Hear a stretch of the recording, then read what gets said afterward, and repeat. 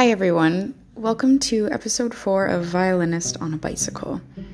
I'm really excited to have a dear friend of mine, violinist and music educator Kendra Jock, on the podcast today. Kendra and I met at the Munn School of Music in our violin studio, and we were even neighbors for a couple of years.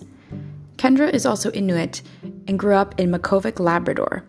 And because there were no music teachers in her area, she took violin lessons online to prepare for university auditions. Kendra has so much incredible insight about a ton of things, especially about how classical music can be more accessible for rural and Indigenous communities. I'm thrilled to have her here today because I think it's necessary that we hear what she has to say.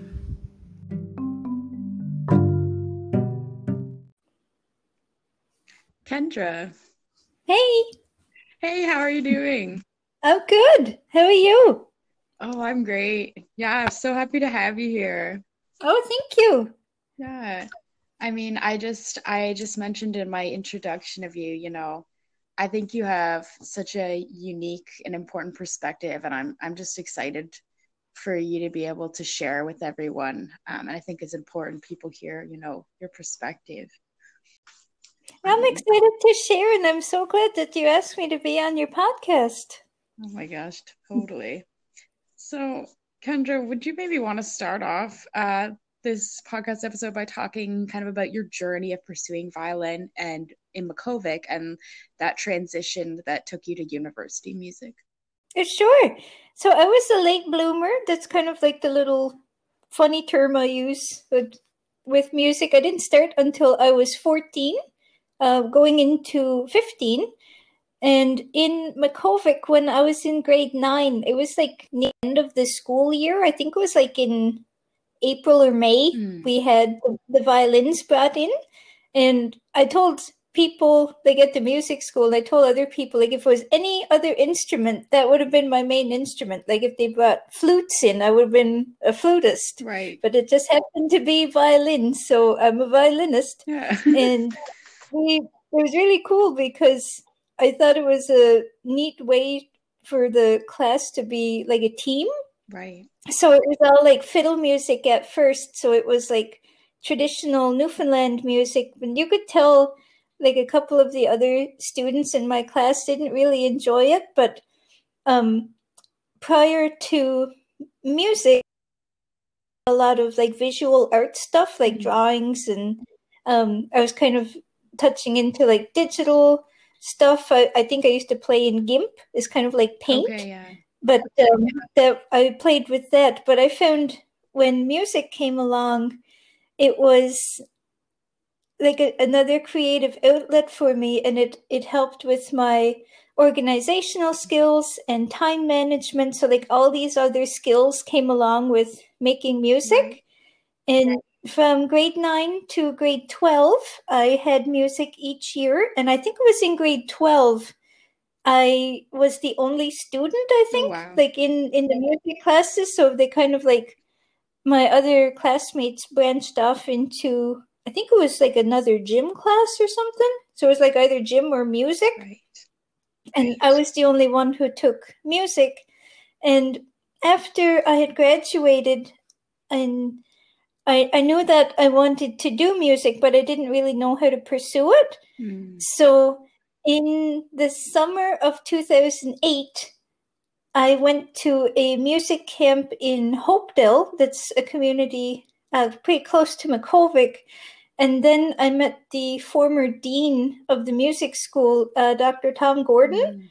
And he was the one who encouraged me to go to the Munn Music School. And I was like, I'd love to go, but I have no idea. And I didn't know how to really pursue it. And like looking back on it, it's really interesting because I didn't know you had to audition. Right. It's like, kind of looking back at it, there was like, it's kind of obvious you have to show them your playing skills for them to, evaluate whether or not you get in. Right. So I remember first seeing the list of requirements that you had to play, and it just seemed so vague at the time. It's like you have to play like 2 movements of Bach, I think it was, and it's like 2 movements of your own choice. And it's like, I have no idea what to play. Yeah.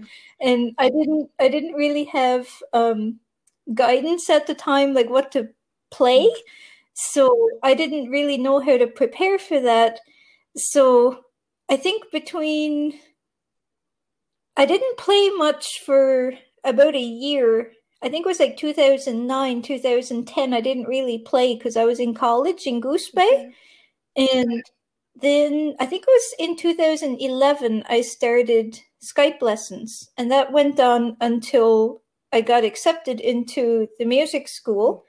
And that was kind of like a tangly journey because learning violin online it's a whole experience in Oh itself. man, yeah. Um, I had really bad internet in Makovic at the time. Like we couldn't really, just to give you like context for that, like it was really hard to stream Netflix or YouTube or like downloading anything. That was almost out the window. Like you could do it, but it was almost like an overnight task. And I didn't really know how to have everything set up. I remember like the first microphone I had was like one of those old-fashioned plug-in ones. Like I don't even know if my computer has the plug-in for Right. that now. Like with my computer being like so modern, it was one of those ones that had kind of like a headphone jack. Right. I'm just looking at my computer now. I don't think it has that. So like I don't even know like how well that worked. But I didn't really have a way to test that, I suppose. Yeah. So like I can't remember, but I don't think my laptop at the time had a built-in microphone. Like I think it had to be an external mic. Right. So that was like 9 years ago. So like even like looking at the technology now, it's like we've come a long way even since Oh then. my God, yeah. And I think the first two teachers I had via Skype were both American, Okay.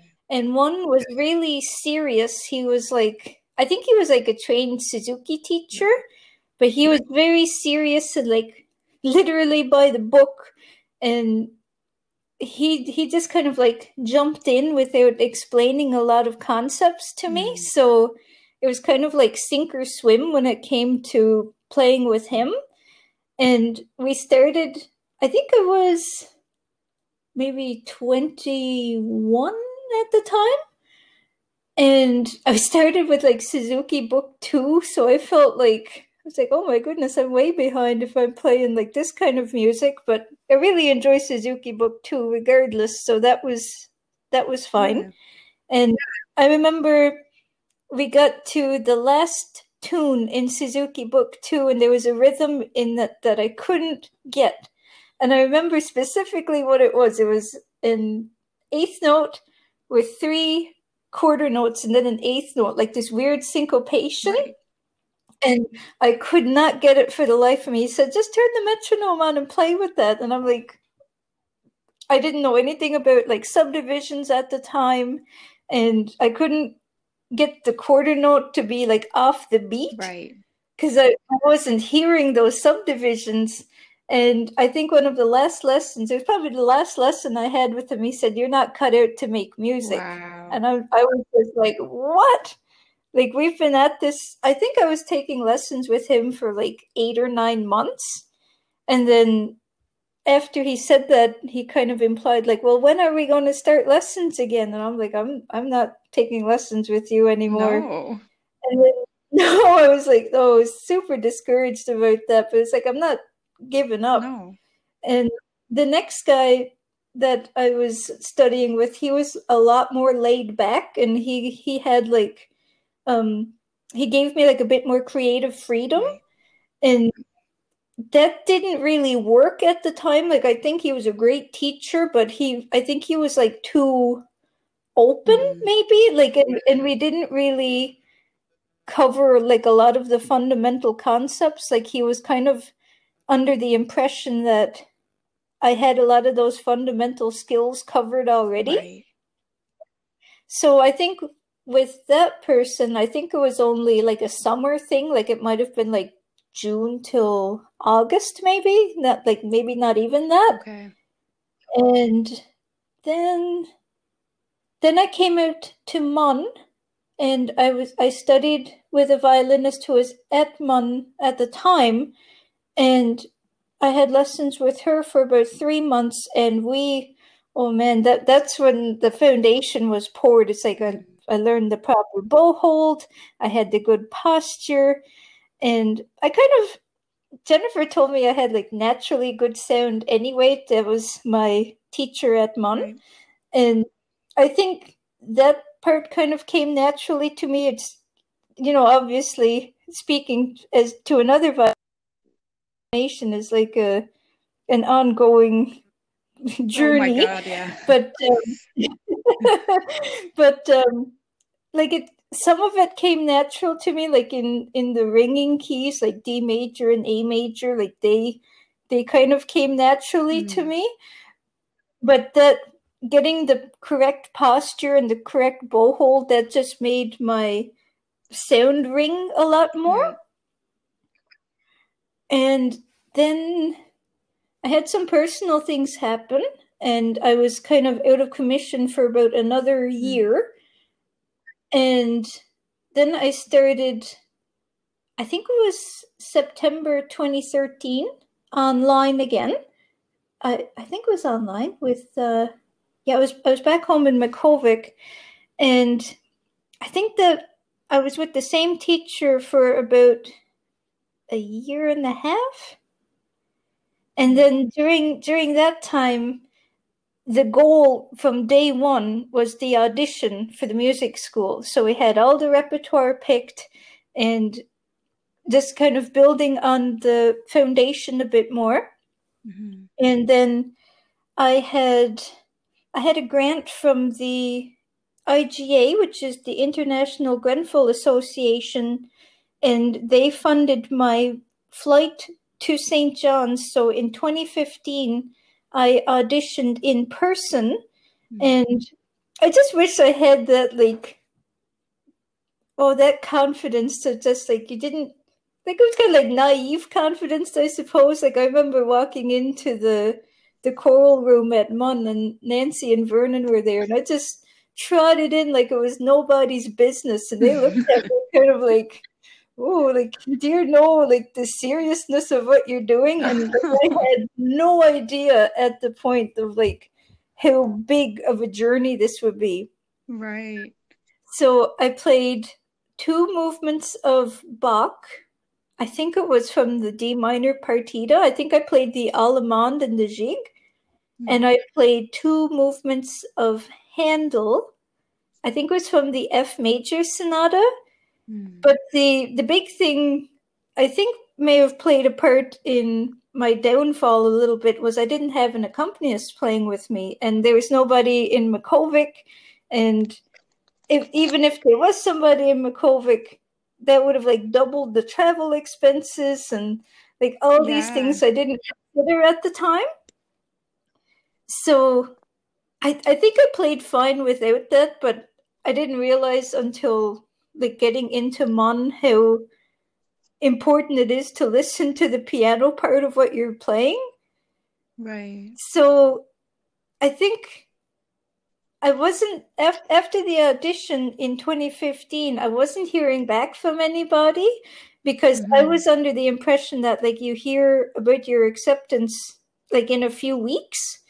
And I didn't hear anything until May. And then the dean at the time emailed me and said, please call me. And I was thinking, oh my goodness, this is either really good or really bad.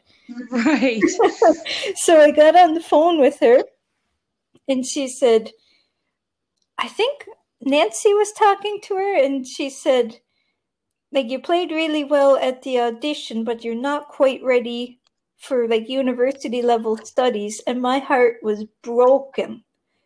So I was thinking, like, what do I do now? So they actually gave me a few options. They said, you can come to the music school in the fall of 2015, but you won't be doing violin lessons. And I was thinking, like, isn't that the whole point of what I'm doing. Yeah.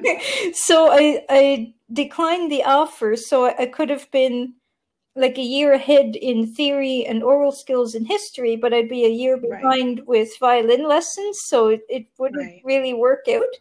So I think I took a little bit of time off like that summer, and I started playing again that fall. I think it was in like mid-November. I started lessons with Jennifer via Skype, and the internet was about the same as it was like 4 years prior, but we made do with everything. And what I found really interesting with that was I learned a lot of the bow strokes from Jennifer by ear. So we had like really bad connections, and what we would end up doing after the lessons was we would talk about how to execute the bow hold with like a particular stroke, and she would send the pictures along. And I remember, I think we were doing, I think it might have been like détaché or sautier, where you have to move your wrist, and she showed me the picture of like the regular bow hold, and then how your fingers change when you're pulling the bow along. So what would happen was she would demonstrate it on the video, and then as soon as she explained it and demonstrated it, the picture would freeze. So I was thinking, like, okay, this is what I heard, and I think I replicated it fine, but it was just like this gap between knowing what to do and then making the sound that she produced. So there was kind of like a lot of discrepancies with my Bach playing because it was too smooth, if that's a thing. Right. It didn't really have the Baroque style to it. It was just almost like if you took a butter knife and you're just like going through butter. Like there's no there was consistency there, but there was no style to my playing. Right. Like everything was in tune. The rhythms were right for the most part, but like I found it didn't really have much personality because the bow strokes sounded so similar. Right. So the following year in 2016, I actually auditioned again from home in Makhovik, and I contacted the principal in Makhovik, and he set up the Polycom, and I'll never forget walking into the music room, and Nancy and Vernon were there on the other end, and I was like, oh, this is way more intimidating than last time. And I remember there was something we couldn't do. I think I couldn't do the sight reading portion of the audition, so I think I substituted that for a cadenza. Something like that. It kind of like made up for the lack of sight reading. And when I was playing, I think I had my Bach memorized, but I played Handel, not Handel, Haydn. I played Haydn for I think it was the G major. I don't know if it was the concerto or the sonata. I think it was the G major concerto. Right, okay. And I remember when I was playing Bach, I could see in the corner of my eyes, Nancy was like nodding, and she was making gestures with her right hand, and she was nodding. Like, does that mean like my bow has improved? So that was kind of like an encouraging thing to see, like in the corner of my eye. And my the principal was my former teacher, but he wasn't the principal at the time, and he was actually like in the corner, and he was kind of like nodding his head, and I was like, I don't know if this is good or bad. Like, I'm getting messages here. Right. But that was the end of February, I think, in 2016, and it was only a few weeks later I had an email from MUN, because I had my MUN account set up at the time, and it said congratulations, and I'm thinking like, did I win the lottery, or like what happened?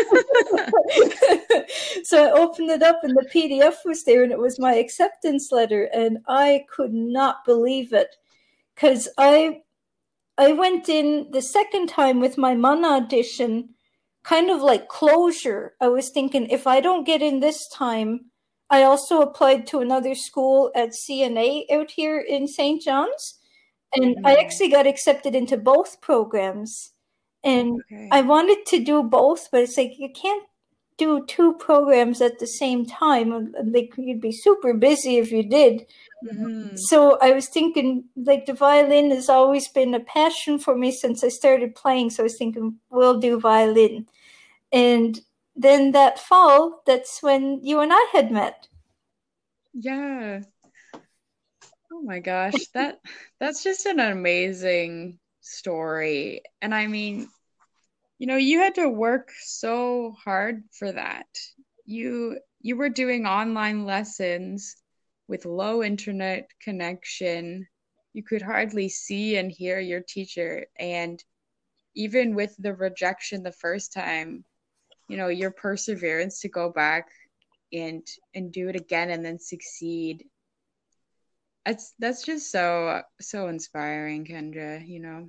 Well, I'm glad to hear that, because that's kind of like the way people home have to take things. Like we have to learn things the hard way. Like a lot of people home are like stubborn. It's like we're not saying this is done until it's done. Right. But to me, the beginning of like having that acceptance letter in 2016 was kind of like the closure I needed to say, like, I did it. But little did I know that that was the beginning of the journey. I thought it was the end. It's like, okay, I got accepted into music school. Like, now what? And I had no clue, like, what the workload was going to be like. And it just really took me by surprise. And now that I'm in my 5th year, it's like I finally got the hang of it. And it's like, it's almost over. Like, could we go back to like first year and like have the knowledge that I have now? But I know that's a part of the journey, but I kind of don't want it to end. It's kind of like, what's going to happen like when I'm not a student anymore? Like I just got so used to this lifestyle. It's like I don't know how to like transition into like being a member of society again. Well, I always was, but it's like how am I going to like be a productive member of the society? I know. And I mean, what you're saying, Kendra, about how you felt like it was the beginning or the end, and it was actually the beginning. Like I totally resonate with what you're saying. And I mean, for those listening, I was in school with Kendra, and she just skyrocketed as a violinist. Like it was incredible, being a colleague of yours in school and seeing, how much of an advanced violinist, you've become. And so like you really should be, so proud of like how hard you worked. And anyone could have given up, and you didn't. You just kept pushing for that. And you're gonna make me tear up. It's like we've both of us and everyone that we've worked with in the studio, we've worked so hard to get to where we are. And I remember having my first in-person lesson with Jennifer, and we tried to calculate like how many online lessons would we need to have covered like what we covered in class, and I think we guessed it to be 4. So like 4 Skype lessons would be like the same as 1 in-person lesson. So once Jennifer would like she'd reposition my elbow with my bow arm, and she was saying like bring your left hand over more this way, and she could really get into making the posture as ideal as it could be. That just made the violin open up so much more, and it's just incredible to have that happen in real time. Oh my God, yeah. And I mean, you were doing online lessons, like you are the OG online student. Yeah. I mean, because of COVID, like we're all switching to online and people are frustrated, but it's like, that's something that you had no choice. And I think, your story, it kind of really puts into perspective, the privilege of classical musicians living in urban areas, and we really lose sight of, rural communities, and they don't have the same resources. It's such a bigger fight to get to these places.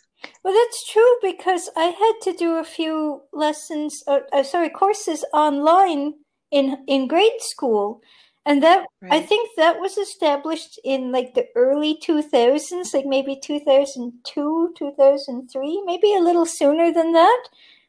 Right. But it's so uncommon out here in St. John's to hear people say like, "Oh, the class that I wanted to do isn't offered, so I'll do it on CDLI."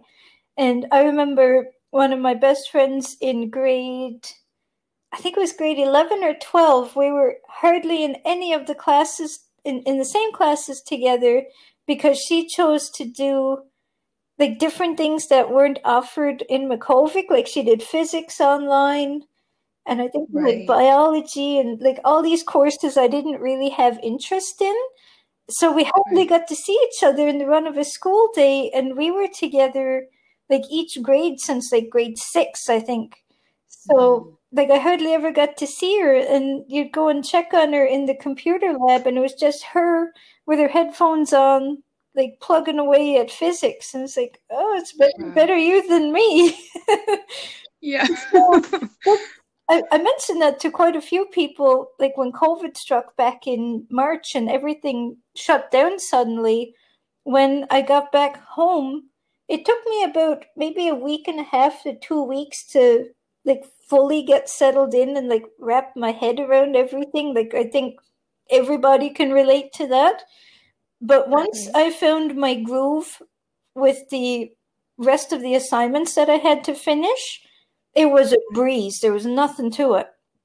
So it was probably like a similar situation for you where I was enrolled in so many classes and a lot of them just outright finished. And I had emails from the instructors and said, "We're not continuing lessons. We'll figure out what your marks will be." Like a lot of it was like you can either do pass or fail, or we can give you like a numbered mark.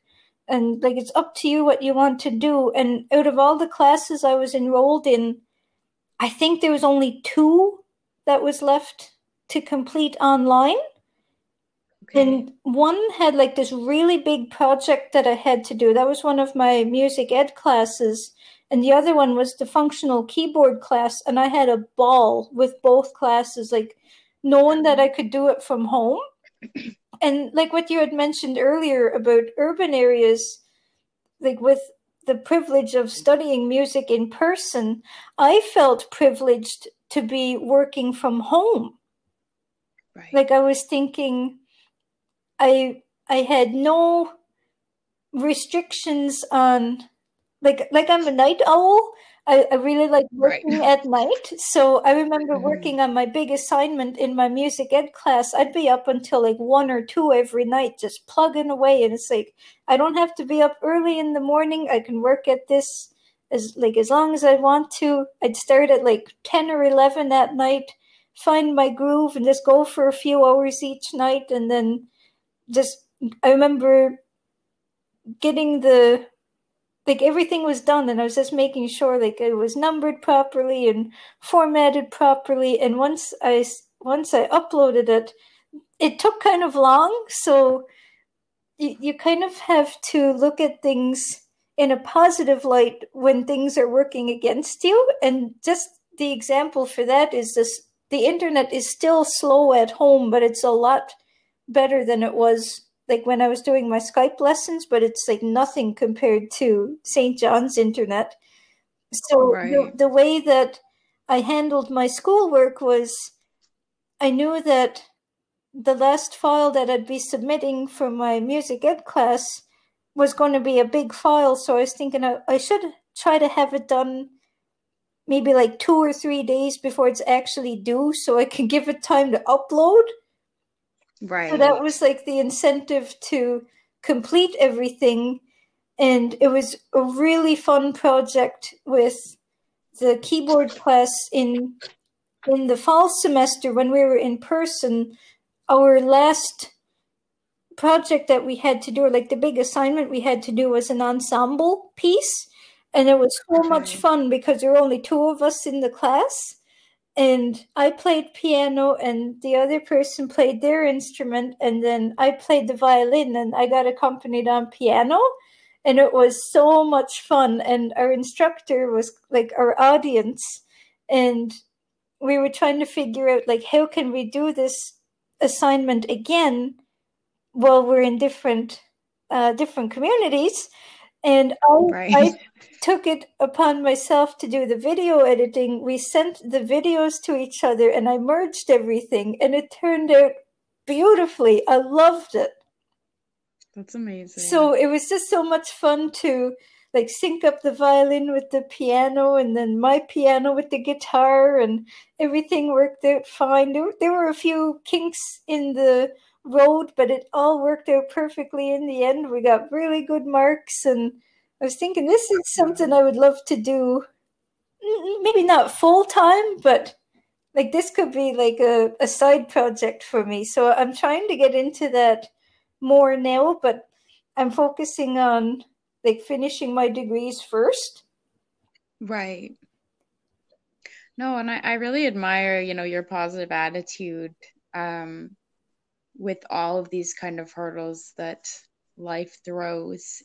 And, kind of, I wonder if you would also be willing to talk a bit about, as your family is Inuit and many people in your community, I was wondering if you could talk a bit about, what intergenerational trauma means and kind of how you've seen that impact your home community and how you see that might impact people wanting to pursue music or other academic routes. Right. So my understanding of intergenerational trauma is we'll just go back like a few generations. I'm thinking about my grandparents. So that's like 2 generations back. They have dealt with things in their life that, have been really traumatic, and they didn't have the resources that we have now with, our mental health, and we can talk to a counselor or a therapist whenever we need to.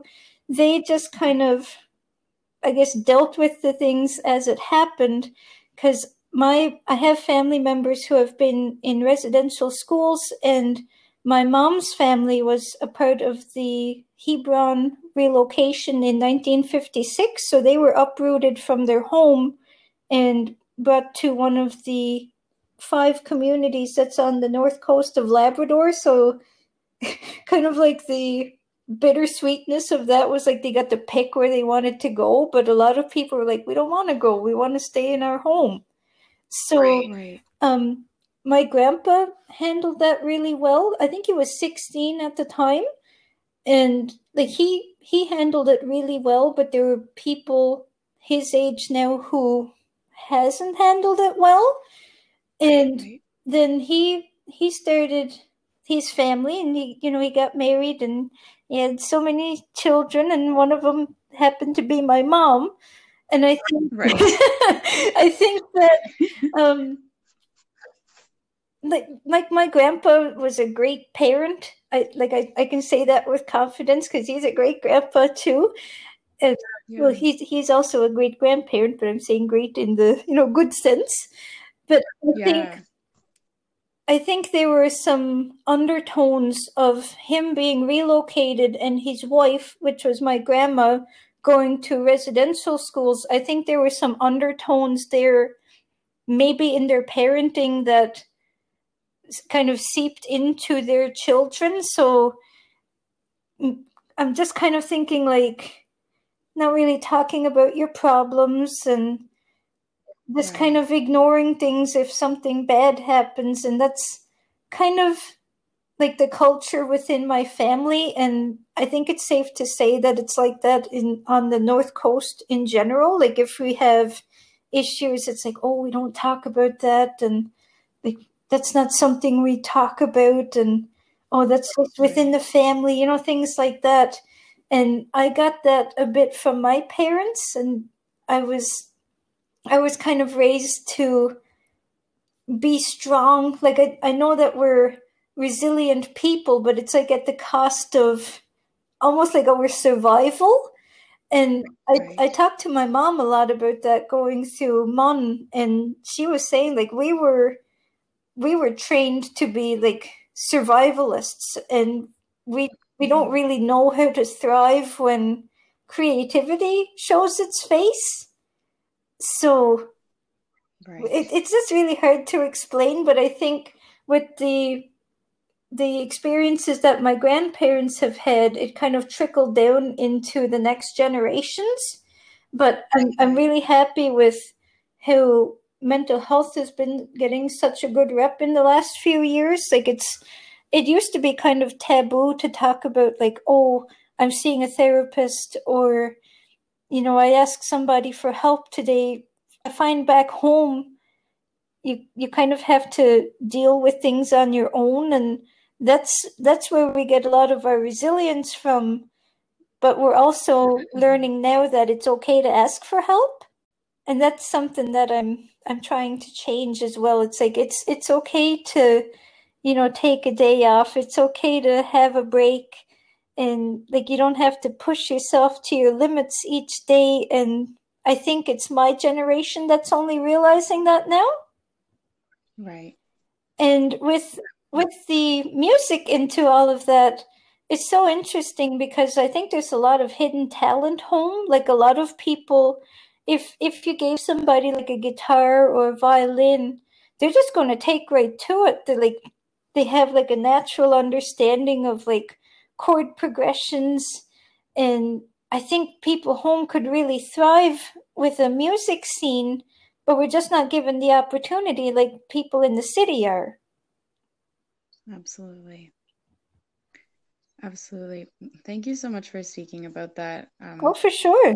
I, I would never want you to speak more about anything like that you'd be comfortable, but I really appreciate your openness, and I think that's something that we don't talk about enough, and we don't ask the right people those questions. And as your family has experienced like residential schools, I really appreciate that your openness about that as well. Yeah, I found that since the reconciliation happened a few years ago, I found that my family has been a bit more open to talking about it, and it just makes you realize like how much they went through to get their education. Like I really don't think it was worth the pain to, be uprooted and leaving your home. And I think they would leave in like grade 8 or 9, and then I think just thinking of like my dad's generation, I think they could do up to grade 8 in Makhovik, and then they had to leave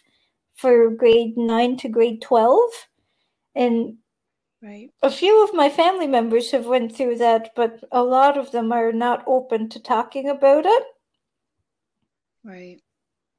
And I remember like last time we talked, you mentioned like you only recently found out that your grandfather went to residential schools. Like that wasn't something that was even talked about till recently. Yeah, that was only like within the last year, I think. And I was thinking like, wow, that never popped up in like my entire childhood with him. And I was so close to my mom's parents. I spent like every summer with them. They only lived down the road from where my parents lived, but my parents had a hard time getting me home. It's like even on like weekends and school nights, I wanted to be there, and mom was like, no, you got to stay home with us tonight. And I was like, oh, I almost like threw a tantrum. Like, no, I want to be with my grandparents. I just love spending time with them. And it was the same thing with my dad's parents, but they had passed away like while I was a child, so I didn't know them as well as my mom's parents. Right. But it was the same with them too, spend the nights with them. And like it was really big with like grandchildren and grandparents spending a lot of time together. Like that's really big in Inuit culture too. That's so nice. That's it's nice. really wholesome. Yeah. I mean, thinking on that topic, like, Makovic was essentially colonized by missionaries in the late 1800s. Is that correct? Like, I think so. I don't know the exact year, but I think you're right in saying that. yeah. And I mean, so much of classical music is very Christian based and music education. I'm wondering, like, do you think that can be traumatizing and intimidating, and that could be a barrier for Indigenous inclusion, the focus on the Western Christian roots of our classical music? Yeah, I think so. There were there were a few instances where I saw that in music history at MUN, and it made me realize that I wasn't really tailored for that kind of course. So, in all honesty, music history was like my least favorite of all the classes that we had to do. And it's Right. because of that, it made me realize, like, even the people back in like the Baroque era and the classical romantic era, like these people were privileged too. And like there was no talk about like Indigenous people making music at the time, even though there were Indigenous people making music at the time, it just didn't make the cut for the textbook.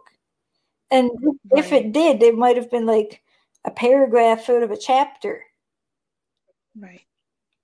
But that, with that being said, a lot of people ask me about like the Inuit traditions, and it's really sad to say, but I was like in between generations for that. So the people that were maybe 5 or 6 years older than me, they got to do the throat singing, and then the people that were 5 or 6 years younger than me, they got to do the drum dancing. So I was like the in between who didn't get to experience any of that. So it almost feels like there's like a little puzzle piece missing of me, and it's like I'd like to get that filled, but I don't really know where to go for like the resources for that, because it's not as like readily available as like something at the music library where we can just go and look up. Like it's more of like an oral tradition. Right. I mean, yeah, sometimes like when I hear about, the Moravian music and that kind of European classical music that was kind of forced upon Indigenous communities in Labrador, and how it's been adopted, it just something feels wrong about that. Like, how do you feel about that? I don't really think it was wrong, but like I think factually it was wrong. But the Right. way that I think about that is once that music was introduced to the Indigenous people home, they like added their own signature to that. So Right. the way that I think about that is we kind of like integrated cultures into that, but Okay. I get what you're saying with that, because I never really like put it into words before, but I found like in recent years talking about that Inuit people didn't really have like one solid identity. Like it was Inuit with like German music, and it was like Inuit with Right. something else. Like it wasn't fully Inuit. So Right. I find with that, you're kind of left with like an identity crisis. Like, what am I really? Like, am I Inuit, or like am I like a descendant of these missionaries, or like Right. which part do I identify with? And I think that's something that I still struggle with, Hmm. because I actually really enjoy the Moravian music in the church, but Hmm. the foundation of that was, I think, maybe built on ill intentions. So Right. it kind of throws a wrench into my logic. It's like, the music is beautiful, but the Totally. idea behind it is not beautiful. So like with that, I'm kind of like I'm thrown off. It's like I really enjoy playing that kind of music, and I've played. I think it was this past summer and the summer before, like summer 2019 and summer 2020. I've played a lot in church, and the people home as a community really enjoy that. And you Mhm. don't really feel like any ill intent there, but like once you dig into it a bit, it's like this music was kind of like thrown upon us without us having any say in it. Right. So I you're mean, left kind of like conflicted. yeah, absolutely. And I mean, of course, I don't nearly have the understanding or the perspective that you have, but I really, I feel like it's totally fair to be conflicted and still find it beautiful. And I find, what you said about, it's not just the German music. It has, you know, Inuit culture, and it has all these other aspects, and it's become its own entity. That's a And great way to put it. I feel like I'm repeating the awesome thing that you just Yeah, said. I think that's a great way to um, put it. no, but I mean, I love how you're able to have these kind of positive outlooks, but also question. And I feel like yeah, that's just really important to hear. Well, like what I said earlier about kind of being conflicted with your identity, like even our language, like Inuktitut has a lot of loan words from German. So people Right. would say like I think just as a couple examples, I think the days of the week are in German, like partly German. And the what's really interesting is that the numbers that we count with and the numbers that are on the clock are different. So like Okay. the numbers that we count out loud are like full on Inuktitut, but then once you get to the clock, they're all in German. So I remember Right. telling somebody the time in Inuktitut out here in St. John's, and they're like, "Do you know you're speaking some German, right?" And I was like, "I know that it's derived from German, but you're kind of inadvertently taking away from my culture because Yeah. it's like I'm trying to embrace like my Inuit heritage." And you're Yeah. kind of taking that away from me by saying it's German. So, like, am I German or am I Inuit? Right. And like I'm totally on like the Inuit side of everything, but I mean Yeah. it's not taking away from the German portion, but it's almost like you can't have anything. It's like you can't just have one thing and just have it be that, you know? Right. Someone has to say, "Oh, you're using German." It's like, come on. Yeah, like, Like, this is my culture. This yeah, is exactly. yeah. No, absolutely. I'm wondering, like, on that note, like, what did you find like going to St. John's, going to Newfoundland, and I mean, I'm from Ontario, and I'm from Ontario, and I went to St. John's, but even, the ways that I hear people talk about Labrador, um, I've Yeah. heard some, kind of derogatory uh, context. And what's your experience with that? Well, what I find really interesting is with St. John's, it's kind of like they can't see the forest from the trees. It's like when you're talking to people from St. John's out here, it's like, oh, this is Newfoundland and Labrador, and it's like I've heard with like especially like within the last year, they're trying to be like more inclusive with Labrador, and they would say Right, like the like if you go to like a concert or something like St. John's, Newfoundland and Labrador presents this, and in the back of my mind, I'm like, nothing of this concert has anything to do with Labrador. Like, if you're right, just trying to make Labrador feel included because it's like a part of the province, but I find like living out here, and once people know that you're from Labrador, you actually get treated differently. And I spent a lot of time at the Aboriginal office, and they recently changed their name. I'm just going to pop up what the new name is. I can't remember off the top of my head. And just on another note, I have my USB plugged into like 49 minutes in, and I might have to change the battery in my microphone.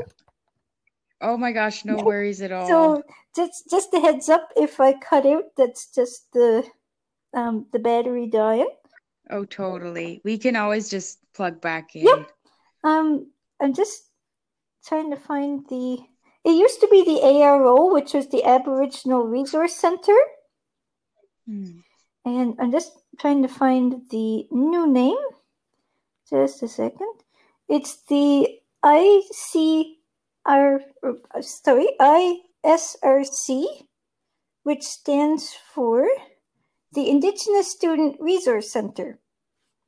So they had a name change. I think it was this year. So they're rebranding, and they're like broadening their horizons. I don't know if you remember, but there was a house next to the music school on Elizabeth Avenue. When you get to the music school from Elizabeth, on the right-hand side, there was a house like further to the front. That's where it's located. Okay. They used to be in the UC, but now they moved to this little house. Okay. But I think they're not open to students right now because of COVID. Right. But I'm really excited to see, like, I've seen the blueprints, and unfortunately, I don't think I'll get to see the inside of the house because I'm going back for my final semester in Makhovik.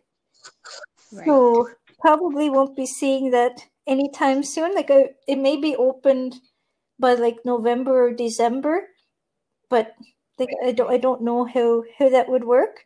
But going back to the whole Labrador bit, nothing was like really said to me, like in terms of like derogatory sayings or anything, but you kind of like, people change their impressions of you once they know you're from Labrador.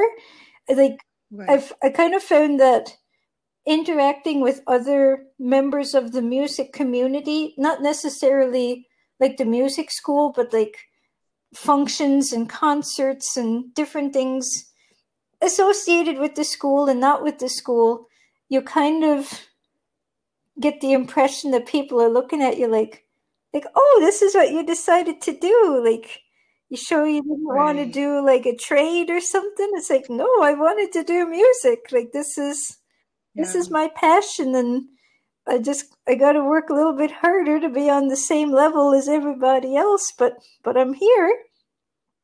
And just, you kind of get like a patronizing and condescending tone with people sometimes. Like, oh, you play the violin? Like, oh, how sweet. It's like, at the university level, violin is not sweet. Yeah. You know? No. Like, there's like blood, sweat, and tears go into getting to the level that we got. And absolutely. People just, I don't know, they just kind of like, the impression that I got was kind of like disbelief. Like, you're going to music school? Like, what's up with that? So, just like a few bad things have happened that month, like with being from Labrador. Like, I've had a few racist remarks, and the one in particular stood out, but the majority of it was like ignorance. It's like I didn't really know how to approach that, because when I was in first year, I was all about like, I'm Inuit, this is who I am. I'm kind of like parading it around, and then like going into second year, I was still like that. And I remember saying, like, I introduced myself to somebody and I said I'm Inuit, and they just looked at me deadpan. I was like, I know. And It's like, oh, like, you don't realize the awesomeness of having an Inuit person in like a white dominated field. Oh my God, yeah. And I just boiled that down to like ignorance. It's like, you don't know what I had to do to work here, because I worked to get here, I mean, and there's so many experiences that people have that are similar, that's almost like a given. Just like, Yeah. this has a couple examples, like extracurricular activities, like working in the or playing in the youth orchestras, and you've had private lessons since grade school at like a young age, probably like elementary school, and Mm-hmm. you had like a private lesson every week for like the past 10 years or so, and it's like, I didn't have that. I didn't Yeah. know how to hold the bow correctly until I was 22. And then Right. most people are done their degree by that age. So try to put that in perspective. Oh my God, absolutely. And what you said, Kendra, I mean, you're so right. Like you, it's such a blessing to have your perspective in the classical music community. I mean, I've heard it, when I hear your sound, I hear such a unique musical sound, like a perspective, and I truly mean that. And I think, like you're saying, it is a unique perspective, and people they're just ignorant, like you said. Um, and it doesn't matter how late you started or whatever, you are just about completed your bachelor of music, you're an incredible violinist, and the journey that you went through and that you're still going through, no one will have that narrative Right. in their music. I'm glad you put it So that way, because I want to show people home. Like Jennifer said, it was like trailblazing and like being a pioneer, and I'm like, pioneers existed like 300 years ago.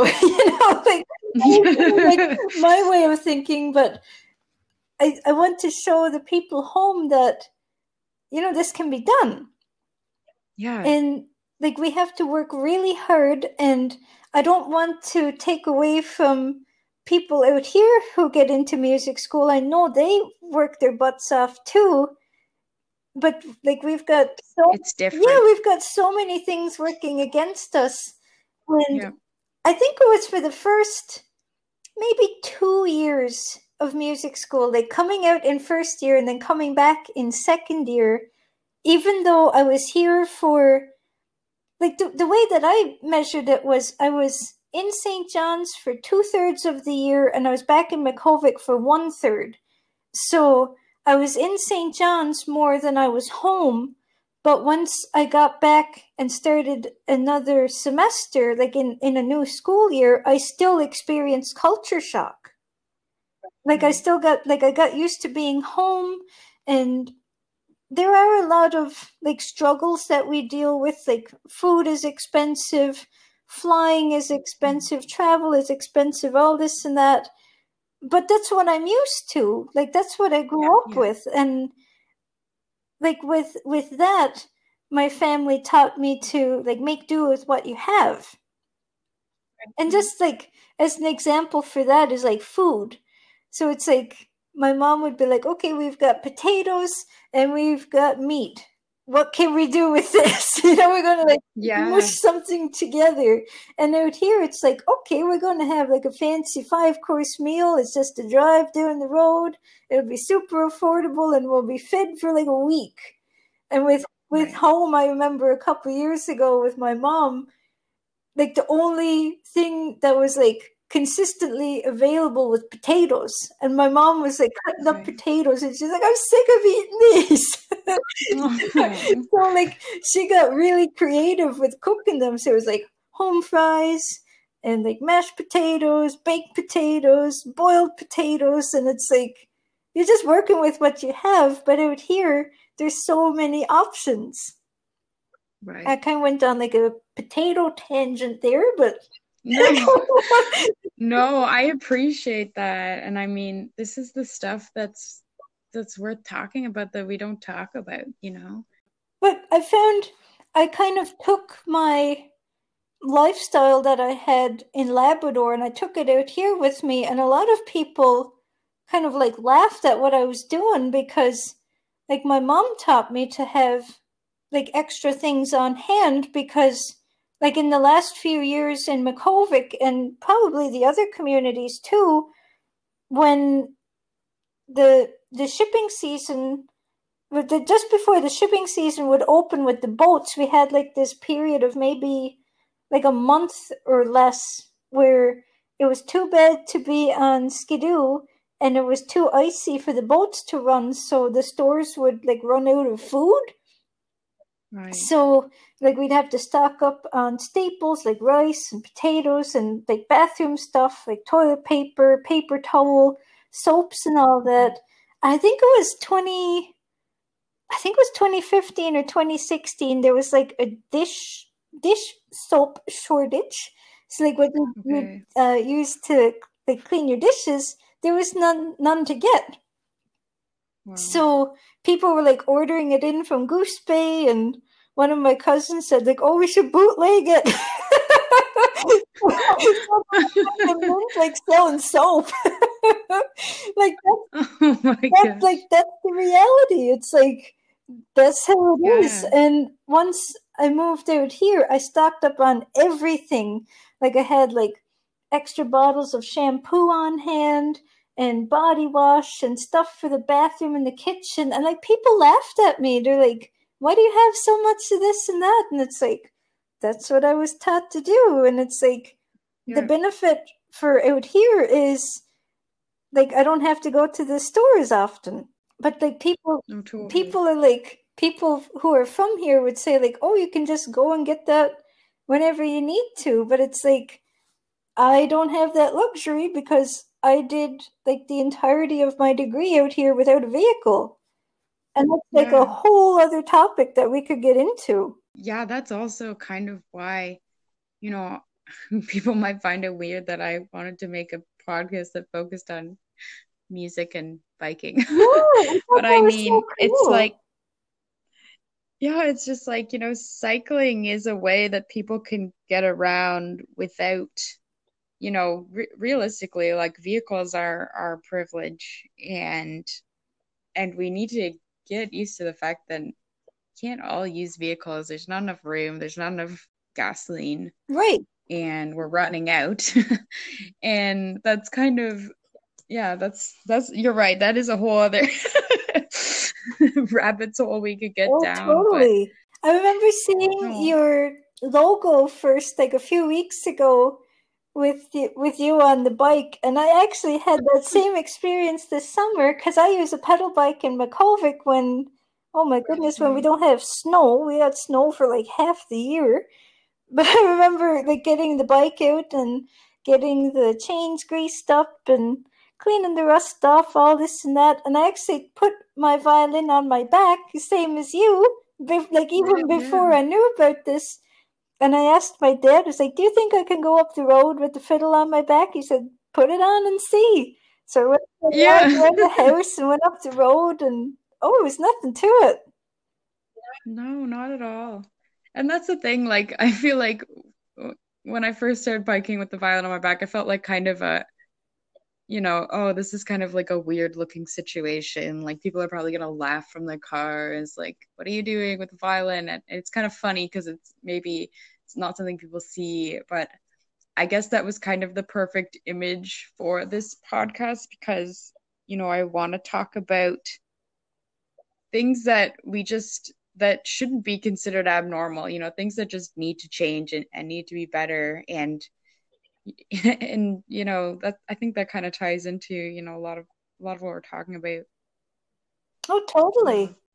I've totally kept you so much longer than I planned, Kendra, but honestly, this has just been really an incredible conversation. And I just want to ask before you go, if you would briefly talk, because we've talked about this before, and your goals to be a music educator in Labrador. If you would just briefly kind of talk about that. Yeah, it goes back to kind of like what we said earlier about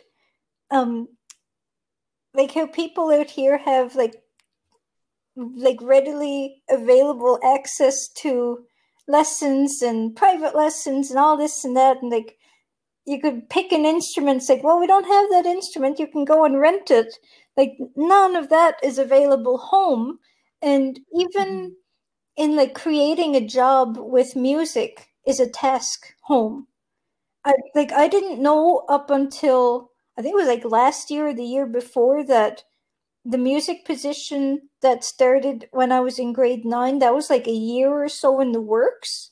Like they had to pick the instrument that they were going to get, and like happened to be they picked the violin, and then they had to create the position within the Nunatsiava government and the school board, I think, to actually put it together. And like out here, it's like a job that's readily available in the schools, and it's not like that in Labrador. So I actually don't know how it's going to work to try and bring that back. Like I don't know if this is going to be like contract work, or if this is going to be like a new position that's going to be available at the school home. But the big goal is, I keep reminding myself that Makhovik already has the instruments. Of course, they're going to need a ton of work, and like I'm ready for that challenge. And I know that the people home want to play music, and I'm thinking like children and adults alike. Like I would love to have like adult students too, because I know you could use like a bit more mature terminology. But in the same vein, I love like the children analogies. Like one of the ones that I learned with one of the teachers out here was I had this really bad problem with my bow hand creeping up as I was playing. So I don't know what happened, but my fingers would just kind of like crawl up the bow. And my teacher told me that I had creepolitis, and she was saying, you tell a child that they have creepolitis and they will fix their bow hand instantly. Like, just like this cute little incentive. So like anything, like I think they may have like associated that with like a monster in your hand or something. Like you don't want to have a monster in your hand. So like I really enjoy that side of it too. So like it's the same coin, you know, it's teaching like all around. But the one of the courses that I'm hoping to do this winter is the math methods class for primary and elementary. So what that would mean is when I'm done, I'll be able to teach math K to 6 as well as music K to 12. So kind of getting my foot put in the door is like I never really spoke to anybody home about this yet because I'm still in the midst of everything. But to try to get my foot in the door, I was thinking if I could teach math at home for maybe like a year or so, I could have my private studio on the go. I have a studio in my house at home. It's still like in the works, but it would be like functional by the time, but like I hopefully get a job. And then maybe integrate that into the public school system like within the next couple years. But in that same tangent, I'm actually going to be continuing school next summer hopefully in Vancouver. And that's going to be in the same vein as music, but it's going to be audio engineering. So I'm really excited for that too. So my education is not done yet, but music education is hopefully in the cards like within the next couple of years for home. Absolutely. And I mean, I think at this point, like whether or not you go back, and I know that's in your plans, but you know, you have you are a trailblazer, I'd say, as well for your community. And that's going to show more people in your community what's possible. And, you can be that resource person for people who maybe want to audition for music school, or you could be their digital teacher if there isn't one, and you know the ropes for that kind of programming. So I think it's incredible what you've done and what you're still doing. Oh, thank you. I think with the audio engineering, that's going to help with the technical side of getting everything set up, because I do want to have a part of my studio where I can teach remotely. I want to have it like aimed towards the North Coast, but I want it open for everybody. Right. So this they kind of like take priority, because I'm like really biased about that. Yeah, no, totally. Open to like anybody who wants to do that, but I will deal with that when I get to that bridge. It's like not quite time to look at that yet, but it's kind of like on my back burner. Totally. Kendra, I appreciate this so much. And, for those listening, I saw, Kendra had a post a week or a couple of weeks ago up on Orange Shirt Day about, she was kind of sharing, some of her experiences. And I thought, I've known Kendra for a few years, and I really want people to hear what Kendra has to say, because again, I can't say this enough. She has such an incredibly unique perspective and speaks so articulately, and is, such a talented artist in music and visual arts. And I think, Kendra, you truly are, a musician I really highly respect, and I'm just so thankful you could speak on this episode. Oh, thank you so much for having me too. It's just a great bonding moment for us too, because we used to be neighbors, and I know. I really miss seeing you next door, and I'm just really happy that you asked me to be a part of your podcast. It's such an honor. Oh my gosh, it's such an honor to have you. And I mean, I miss those days of being neighbors, and I mean, I haven't been out to Labrador, and based on this COVID-19 shenanigans, I don't know when we'll be traveling again, but that is definitely one of the first places in Canada that I really want to see. It just looks absolutely beautiful, and from so much of what I've heard from you, I definitely Labrador and Makkovik at that is one of the first places I want to visit when all of these travel restrictions are lifted. I'm hoping that's going to be sooner rather than later, and I know, completely biased towards everything, but it's just, home is just beautiful. And like with COVID, I really took the opportunity to like reconnect with nature home. So there, just like living in isolation, like prepared me for everything that's happening in the world right now. Like the day that I got back to Makkovik back in March was the day that they put in the 2-week isolation after traveling, and it was fine. Like, they told me like you can still be out and about, but like you got to keep your distance. And it's like, we're very distanced home anyway, so I was like out on my skidoo and like gone to the cabin, and a couple blizzards in the mix, so it was like days, so it was like nothing to it. You were prepared. Oh, totally. I mean, your resilience, and oh my god, yeah. Well, thank you again so much, Kendra. I'm sorry for how much of your time I've taken up tonight. I really appreciate the chat, and like we really got to know each other, like talking about everything, and I really think this is a great bonding moment for us too. I totally agree. So guys, this is Kendra Jock, and Kendra, is there a place where we can follow you online? Do you have like an online presence, or is that to come? It's to come, but my personal Instagram, I'm pretty active on Instagram, like with stories, and I don't really post much, but like I'm always available. My Instagram is rusty.chainsaw. You can follow me on there if you want to. Thank you so much, Kendra, and I can't wait till we chat again. Oh, I'm looking forward to it too, Suze. Thank you very much for having me. Of course. All right, take care.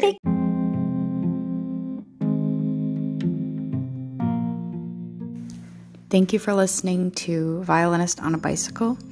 I'm your host, Susie Mackenzie Suter, and that was our guest, Kendra Jock.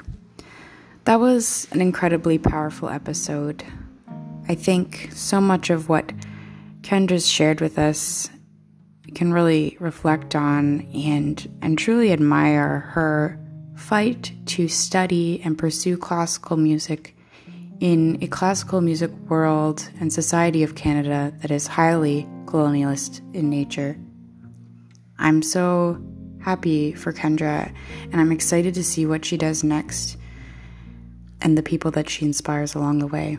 She's already inspired me and a ton of other people. Thank you again for listening. This podcast was made using Anchor and can be streamed on all major streaming platforms. So check it out, share it around, and I'll talk to you next time.